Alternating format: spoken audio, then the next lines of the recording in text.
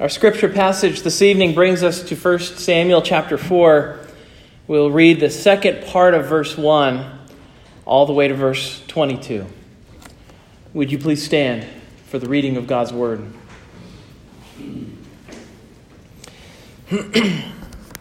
Now, Israel went out to battle against the Philistines. They encamped at Ebenezer, and the Philistines encamped at Aphek. The Philistines drew up line against Israel, and when the battle spread, Israel was defeated before the Philistines, who killed about 4,000 men on the field of battle. And when the people came to the camp, the elders of Israel said, "Why has the Lord defeated us today before the Philistines? Let us bring the ark of the covenant of the Lord here from Shiloh, that it may come among us and save us from the power of our enemies." So the people sent to Shiloh and brought from there the ark of the covenant of the Lord of hosts, who was enthroned on the cherubim. And the two sons of Eli, Hophni and Phinehas, were there with the ark of the covenant of God. As soon as the ark of the covenant of the Lord came into the camp, all Israel gave a mighty shout so that the earth resounded. And when the Philistines heard the noise of the shouting, they said, "What is this great shouting in the camp of the Hebrews mean?" And when they learned that the ark of the Lord had come to the camp, the Philistines were afraid, for they said, "A god has come into the camp." And they said, "Woe to us, for nothing like this has happened before. Woe to us! Who can deliver us from the power of these mighty gods? These are the gods who struck the Egyptians with every sort of plague in the wilderness. Take courage and be men, O Philistines, lest you become slaves to the Hebrews as they have been to you. Be men and fight." So the Philistines fought, and Israel was defeated. And they fled every man to his home. And there was a very great slaughter, for 30,000 foot soldiers of Israel fell. And the ark of God was captured, and the two sons of Eli, Hophni and Phinehas, died. A man of Benjamin ran from the battle line and came to Shiloh the same day with his clothes torn and with dirt on his head. When he arrived, Eli was sitting on his seat by the road watching, for his heart trembled for the ark of God. And when the man came into the city and told the news, all the city cried out. And when Eli heard the sound of the outcry, he said, "What is this uproar?" Then the man hurried and came and told Eli. Now Eli was 98 years old, and his eyes were set so that he could not see. And the man said to Eli, "I am he who has come from the battle. I fled from the battle today." And he said, "How did it go, my son?" He who brought the news answered and said, "Israel has fled before the Philistines, and there has also been a great defeat among the people. Your two sons also, Hophni and Phinehas, are dead, and the ark of God has been captured." As soon as he mentioned the ark of God, Eli fell over backward from his seat by the side of the gate, and his neck was broken, and he died. For the man was old and heavy. He had judged Israel 40 years. Now his daughter-in-law, the wife of Phinehas, was pregnant, about to give birth. And when she heard the news that the ark of God was captured, and that her father-in-law and her husband were dead, she bowed and gave birth, for her pains came upon her. And about the time of her death, the women attending her said to her, "Do not be afraid, for you have borne a son." But she did not answer or pay attention. And she named the child Ichabod, saying, "The glory has departed from Israel," because the ark of God had been captured, and because of her father-in-law and her husband. And she said, "The glory has departed from Israel, for the ark of God has been captured." Thus ends the reading of God's holy, inspired, and inerrant word. May he lay its eternal truths on our hearts this evening. Let's pray together. Even in an incredible loss, as we see tonight, Lord, would you remind us that you are always at work, and that you never stop working all things for our good. Whatever struggles we may have right now in our lives, would you lift our spirits with the reminder that your grace is real and true and sufficient for all that we need. In Christ's name we ask it. Amen. You may be seated. This book, of course, is the book of Samuel, but interestingly, we'll be taking a break from Samuel for a while. We have heard the last of Samuel until we get to chapter 7. So here we are in chapter 4. We're going to read chapter 5. We're going to read chapter 6 with nary a mention of the man that this book is actually named after. What's happening right now is actually the change of setting and subject as we move from little Samuel and Hannah and this family situation to the more national level, as we look especially at the story of the Ark of the Covenant and those who are supervising the Ark of the Covenant. Now, the origins of the Ark of the Covenant go back to Mount Sinai. After God rescued the Israelites, He commanded them to make an ark of wood covered in gold with the figures of two angels on the top with their wings outstretched and touching in the center. We know from the book of Hebrews the Ark of the Covenant contained a few items. It contained the Ten Commandments. It contained the jar of manna. And it contained Aaron's budded staff. And so all of these things, these very significant things for the covenant of God, were placed inside of the ark. And so the ark was meant to be the centerpiece of Israel's worship. It was meant to represent the focal point of God's covenant presence with His people. And normally the ark was kept in the tabernacle, in the innermost chamber. And on the Day of Atonement, the Jews called it Yom Kippur. The blood of atonement was sprinkled on the ark, and an offering was made to bring atonement to the people. But if you find the Ark of the Covenant exciting, it's probably because you've watched the Indiana Jones movies. And maybe you get excited whenever the Ark of the Covenant gets mentioned. Now, I actually hope that in spite of the excitement of Indiana Jones, who doesn't love Indiana Jones? Maybe some of you don't. I don't know. But even if you love Indiana Jones, you should temper your excitement about the Ark of the Covenant. Because the Ark of the Covenant doesn't do any of the things that happened in Raiders of the Lost Ark. Nazis' faces don't melt off when the Ark of the Covenant gets the lid lifted. Now here's the interesting thing. In the movie, Raiders of the Lost Ark, the Nazis thought that if they had the Ark of the Covenant, that they could win battles, that they could destroy armies. And the interesting thing is that tonight Israel actually thinks those things about the Ark of the Covenant. It's just nobody went to the writer of the movie and said, you realize that the whole point of 1 Samuel is that none of those things are going to happen. And then they probably said, we're making a movie. Be quiet. But tonight's passage takes us through this series of episodes, each one taking us deeper into Israel's loss. Because make no mistake, this is a deeply disturbing episode in the life of Israel. Just one after another domino falls in the life of Israel, to the point that you get to the end and this woman who has brought new life into the world feels no hope. That is a very, very deep place to be. And so this passage takes us through a series of episodes. The 3 episodes tonight are The Ark is Taken, episode 1. Episode 2, The Judgment is Real. And episode 3, The Glory is Gone. The Ark is taken, the judgment is real, and the glory is gone. This really is not easy reading necessarily, and it certainly veers away from being sort of feel-good material, at least at first glance. But the good thing for us, the nourishing thing, at least I think for our own souls, is that we do see and we will see that even in God's judgment, He is showing grace to Israel, and we will see how He's doing that precisely this evening. The first episode in our very dramatic reading is massive. It's verses 1 to 11 of chapter 4. For the first time in recorded biblical history, the Ark of the Covenant is taken. And this episode shows us how this happens. In the first 4 verses, Israel experiences a defeat at the hands of the Philistines. We first met the Philistines back in the book of Judges. That was the first time we saw them. And we just see them just make one little moment. They just appear in the episode of Shamgar. Now you may think, Adam, you preached Judges. I don't remember Shamgar. Well, that's true. Poor Shamgar has 1 verse, and I am just not clever enough to preach a whole sermon on this one judge. So we didn't preach on Shamgar. But the remarkable thing about Shamgar is he killed 600 Philistines with an ox goad, which is no small feat.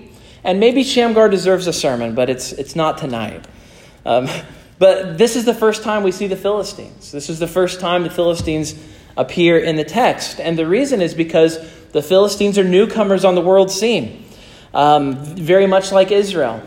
In the literature of the ancient Near East, if you read them and you read the writings during this time, the Philistines are actually people who immigrate into the land, and they come by way of the Mediterranean. So we don't know exactly where the Philistines came from, but they came from somewhere north along the coast of the Mediterranean probably. And then they brought these ships down, and then at some point they enter into what we know as the land of Israel. And they start occupying this land at the same time as Israel. So they're competing together. You might think of the Philistines as an interested third party. They're not the Canaanites that they've been commanded to drive out, but they are their enemies because they want the same things.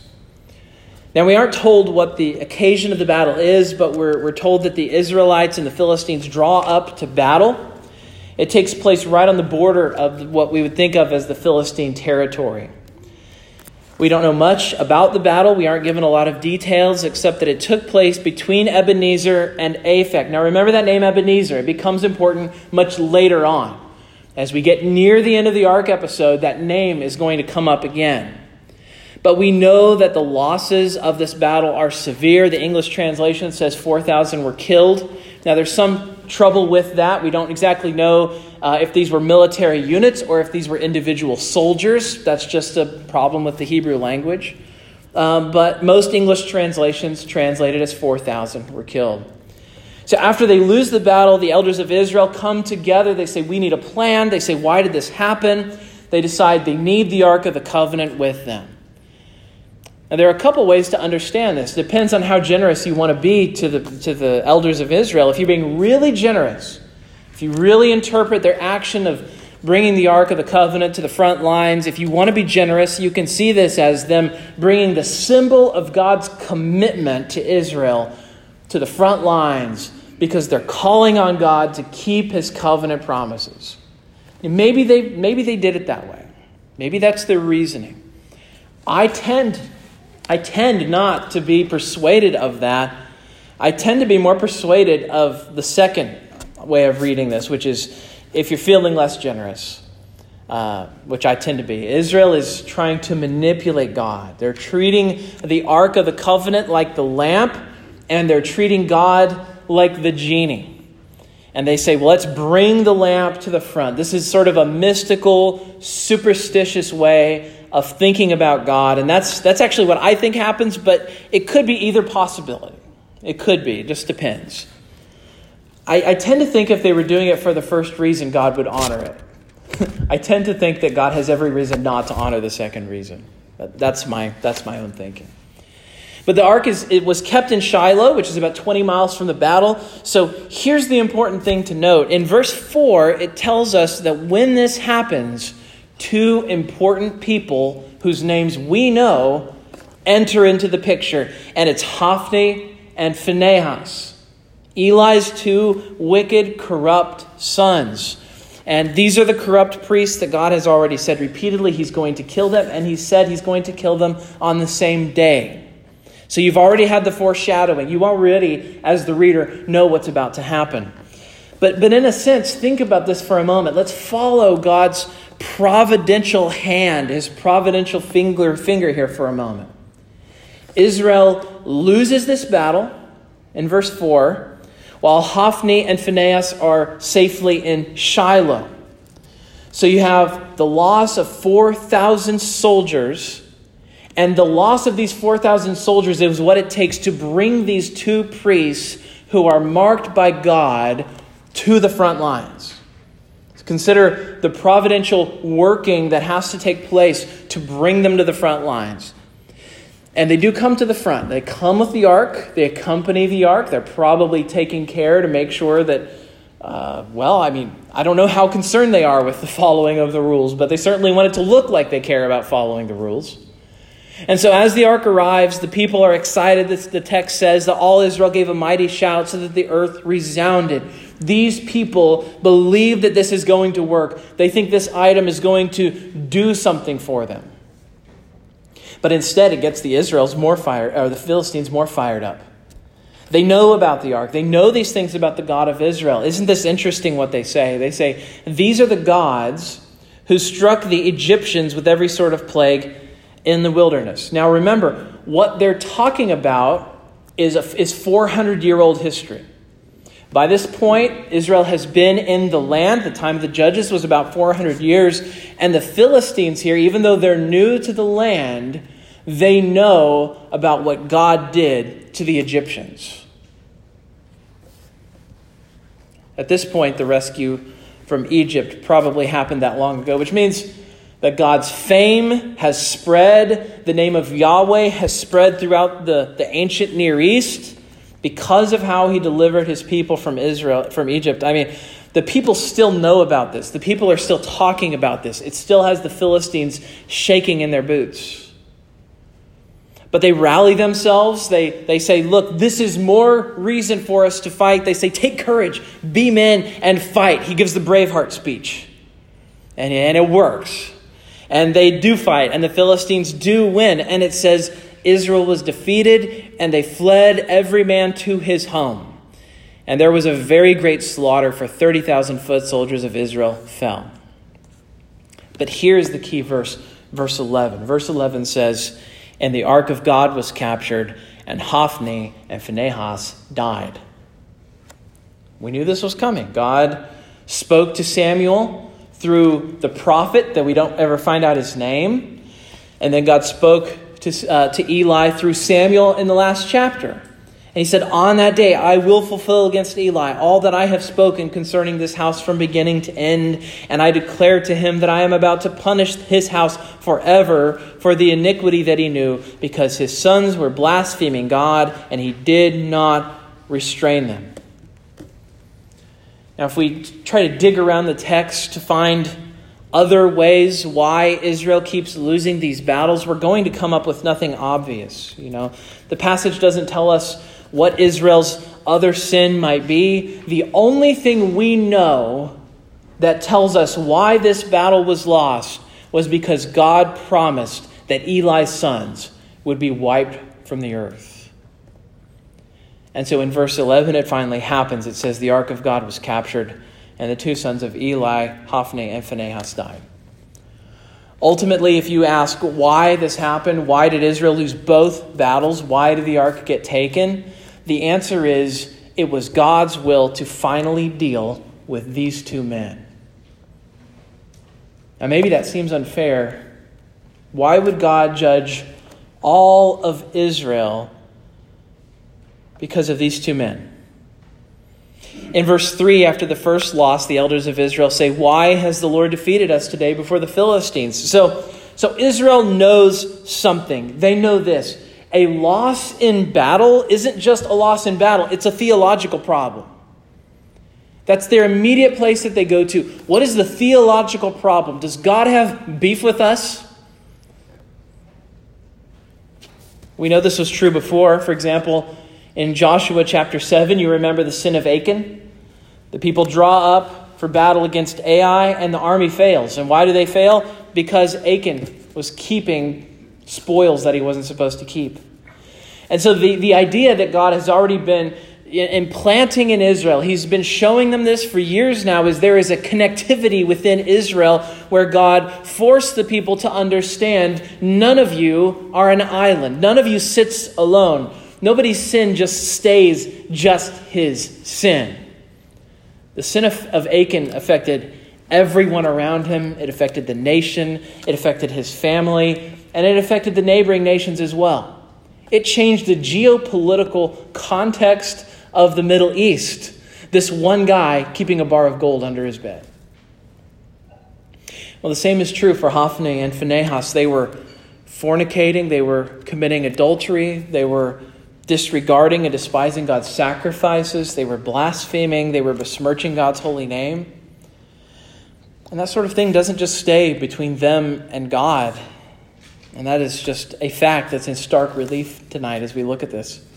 Their sin didn't just stay between them and God. And I'm sure they told themselves that it would. I'm sure they told themselves, this is nothing but something between me and God, God and me. Leave me alone. Let me live the way I want to live. And here's the thing that I would just challenge you to think through for yourself. Are there areas of your life where you've said, this is just between me and God? It's not affecting anyone else. This thing, this secret I have is fine. This is for me. It doesn't matter. No one else has to know. I get on with my life. I do my work. I do everything I'm supposed to do. It's fine. Do you say that about anything in your life? Do you justify your own sin by saying it's just a little sin? Or it's just a harmless amount? I don't gossip much, just a little here and there. A prayer request sprinkled here and there in all my conversations, I don't hate others much. I just sometimes wish the other drivers would veer off the road and have a serious accident. Just a little. I just wish it every now and then. Do you find yourself making excuses for your sin, blaming others for your sin? Are there other areas where God wants you to mortify and put to death your sin, and you're not doing it? You're instead giving it a shelter over here in this part of your heart where you say, we'll just keep a lid on this. Let Achan and Hophni and Phinehas remind you, sin is bigger than you think. That little flame that you have burning right over there that you think is fine just the way it is, someday that flame is going to get out and is going to burn the whole house down. You need to take it seriously now. Our sin affects those around us in concentric waves and patterns, often in ways we may not even perceive. That's one of the lessons here. In the second episode of tonight's passage, we see that judgment is real. We see this in verses 12 to 18. Now, what do I mean by the judgment is real? Well, the death of Hophni and Phinehas was predicted in chapter 2. It was predicted in chapter 3. But now it actually happens with Eli's sons. They really have been killed. For years, they've known that God's judgment would visit their house. Now, what happens exactly? Well, a messenger comes running to Shiloh to tell Eli what has happened. But as he arrives, the text says, Eli was sitting on his seat by the road watching, for his heart trembled for the ark of God. Now, why is he sitting by his seat by the entrance to the city? Because that's the traditional place where a judge would sit. He would sit in the entrance to the city, and he would sort of preside. That's his seat where he presides. But it tells us why he trembles as well. It says he trembled for the ark of God. Now, why is he worried? Does he know something the rest of Israel doesn't? All these other soldiers going out to battle, getting ready to draw up lines. Is there something that Eli knows that they don't? Well, the answer is yes. Twice now, Eli has been told that his two sons would die. And one of those instances, he is told that they will die on the same day. He is somebody who has reason to be nervous. Calvin reminds us, people who oppose God deep down have very troubled consciences and sense their guilt before God. This is the quote from Calvin. We've heard it before. He says, he who is the boldest despiser of God is of all men the most startled at the rustle of a falling leaf. You have to think that in the time since that he has been expecting this, that he's been wondering when would it be, when would the other shoe drop, and how would God do it? And so the news comes to him, your two sons Hophni and Phinehas are dead, and the ark of God has been captured. The text tells us that when he mentioned the ark of God, this is interesting, not his sons. It's not the death of his sons that gets him. It's the ark. It says, when he mentioned the ark of God, Eli fell over and broke his neck because of his incredible weight. In his old age, he died. So he fell. He's frail. He's heavy. Think about this. God tells Eli what he's going to do to his sons right after Samuel comes to the temple. He does this through an unnamed prophet in chapter 2. Then later, we don't know how much later, God speaks to Samuel and tells him the same thing, which he communicates to Eli. Now, why did God tell him twice? Isn't it his mercy? It sort of reminds me of someone who gets run over by a very slowly moving train. So you can see this thing coming. Why don't you move? This train is not going fast. You can move. Right now you can move. Go ahead, step off the tracks. You're not going to leave. All right. Okay. He's seen this train coming. Why doesn't he move? Why doesn't he do something? And you never see Eli act on these things. And after Samuel told Eli what was going to happen, the text tells us Samuel grew. The text tells us the Lord was with him.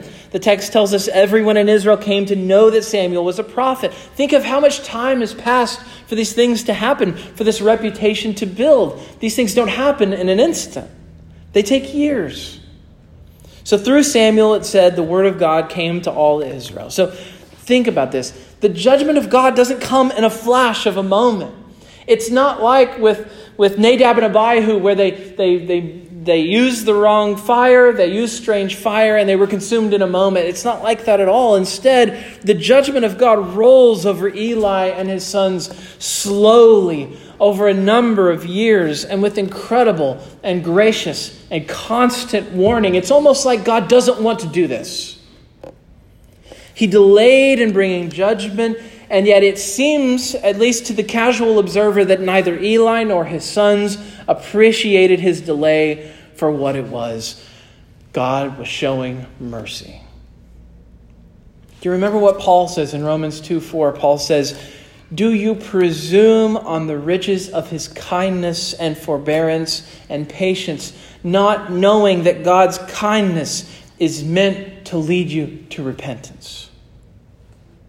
Isn't that what God's doing here? This delay of God's judgment isn't a sign that it won't happen, but it's a sign that you have more time. Have you ever known people who have actually said, "I'm putting off repenting. I'm waiting till I'm older"? This was a while back, this memory just came to me. But I'm remembering walking around the campus of Hines Community College, witnessing to college students, and there was one student who said, "I believe in God. I know the gospel. I went to church when I was younger, but I'm going to have fun sinning and repent later." I'm remembering now that my friend Jeremy and I talked to this kid. And we both tried to tell him, but you don't know what's going to happen. You could die tomorrow. You could die next week. You could die next month. You may not make it to old age. Why would you play that game with God? We could have taken another angle. We could have told him, your life will be better now if you follow the Lord. But instead, we just went with the warning path. The delay of God's judgment isn't a sign it won't happen. It's a sign that you have more time. There are definitely young people who think, well, I can go off, I can sow my wild oats, then settle down. And once I settle down, then I'm going to repent and tell God I'm sorry. Do you know people who are putting off repenting and following the Lord? Are you? There are people in this world who put off God. They tell themselves that judgment won't happen because, look, we're all still here. They look around themselves. They say, look, people have been talking about judgment for centuries. And yet we're still here, we're still breathing, we're still sinning. God's not doing anything about it. Peter warns us of this mentality. He says, scoffers will come in the last days with scoffing, following their own sinful desires. They will say, where is the promise of his coming? They mock the idea that God's going to judge because he hasn't done it yet. And Peter's answer is, God's not judging us. He's being patient. He isn't delaying. He's giving his people more time.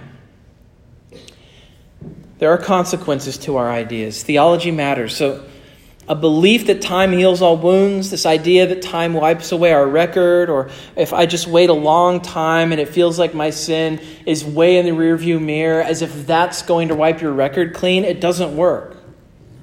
You don't know when you're going to die. Eli didn't know he was going to die. He fell over and broke his neck. Waiting until right before you die to repent. Those are all bad theological beliefs that have real-world, real-life implications. Time is not our friend. Today is the day to repent. Paul reminds us, behold, now is the favorable time. Behold, now is the day of salvation. The judgment is real, and there is still a judgment coming for both the living and the dead. How does Revelation 20:12 put it? He says, they will be judged by what is written in the books according to what they had done. And so the second thing we see this evening is that judgment is real, no matter if it is delayed. And God was kind to Eli, and he was kind to his sons. He gave them a great deal of time, but that did not equal repentance. Third, tonight, the narrative enters its final episode, which I call The Glory is Gone. Either Hophni or Phinehas has a wife. We don't learn her name, but she is pregnant, and she goes into labor. And someone brings her the news while she is in labor that her husband is dead. Now, look, I'm not a professional counselor. I am not an expert exactly on medical issues and when someone should hear really, really terrible, life-shaking news. But I might suggest in the middle of childbirth is not the time for you to tell someone something like this. But she's in labor. The people tell her her husband is dead, her brother-in-law is dead, her father is dead, the ark is taken. And you can imagine in this vulnerable, emotional moment, this news would feel like the world was falling in around you. She has no choice but to continue on with giving birth. The English translation says she bowed and gave birth. The Hebrew word here is the word for crouched. So this is certainly saying she's literally squatting to have the baby, which was the common birthing position for women in those days. But this word has other meanings. It can actually mean to bring disaster on someone. This word crouched. In Judges 11:35, Jephthah sees his daughter come out of the house, and he says to her, "Alas, my daughter, you have brought me very low, and you have become the cause of great trouble to me." So when he says, "You have brought me very low," he's actually using the word for crouch. "You have made me crouch," is what he says. So I think there's a double meaning in this moment here. Yes, she literally crouches to have her child, but she is also brought very low at the same moment. There's almost a play on words happening here. Sort of like Jephthah was brought very low by finding out that his daughter is going to have to live a life of servitude and virginity. This is terrible news. She's never been lower than this. So the women try to comfort her. They say, "Don't be afraid." They tell her, you've given birth. You've given birth to a boy. She's already become distant. In fact, she is in the process of dying. And so as she dies, she names her son Ichabod, which is, as far as we know, the last act that she ever commits, to name her son Ichabod. His name means no weight. It means no glory. As you look at this passage, this idea of weight is really significant, this idea of glory. Remember the word kavod, the word we translate as glory, it just means weight. So she's saying his name means no kavod, no weight, no glory. And this idea of weight and glory really dominates the end of our narrative here this evening. Because remember, the word glory just literally means the word for weight. God is a weighty being. Think about this theme for a moment. Eli lives a spiritually sloppy life, and he dies under his own weight. The passage mentions his weight as actually the cause of his death. And then you have his daughter-in-law gives birth to a son and names him no glory, no weight. Then she explains why she names her son that. She says, "The weighty one has departed from Israel." So the scripture has this very clear theme here that God is the glorious one. God is the weighty one. He demands to be honored. He deserves to be glorified. He deserves to be delighted in. And if he will not be, there are consequences. Do we give God the weight in our lives that we should? For you, is God the one that weighs heavy upon you? Is God the one that sits upon you? Is he the one that guides and defines everything about you? Or is he like an accessory to your life? Is he the beginning and end? Is he the Alpha and Omega for you? Or is he just sort of an appendix, a footnote? I know this passage is hard. It's filled with hard judgments. It's filled with painful providences, exquisite sufferings by those who in some cases barely even know the guilty ones who have put Israel in this position. But from beginning to end, this isn't the sort of passage we instinctively read when we need a pick-me-up. And yet, might I suggest that those instincts are not entirely correct. We actually do see the grace of God here in these repeated judgments. Notice this.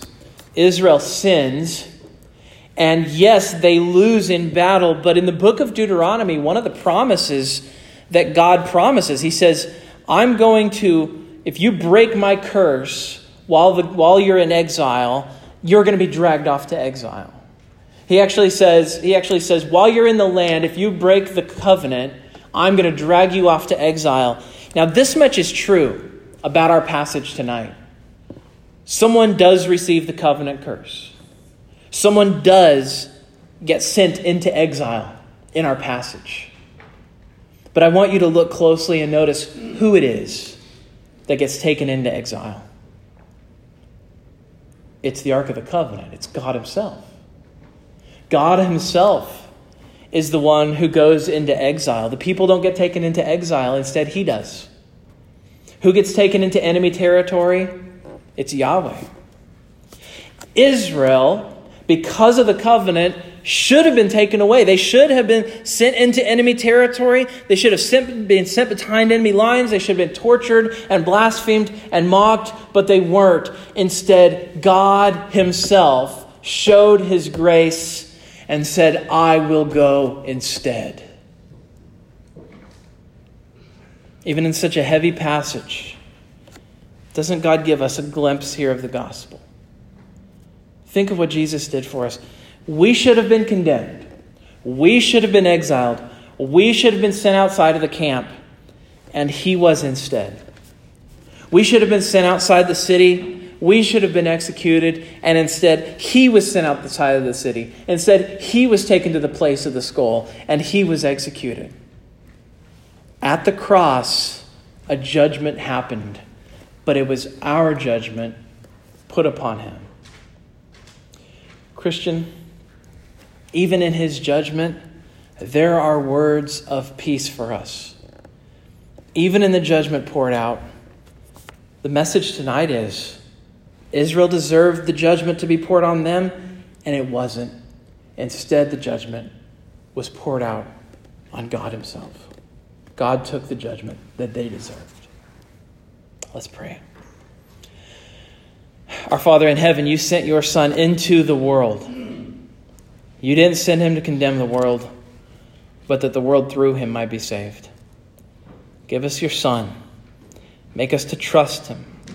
Give us faith where we may feel weariness. Set our eyes on the one who took our own exile and punishment upon himself. We ask it in Jesus' name. Amen.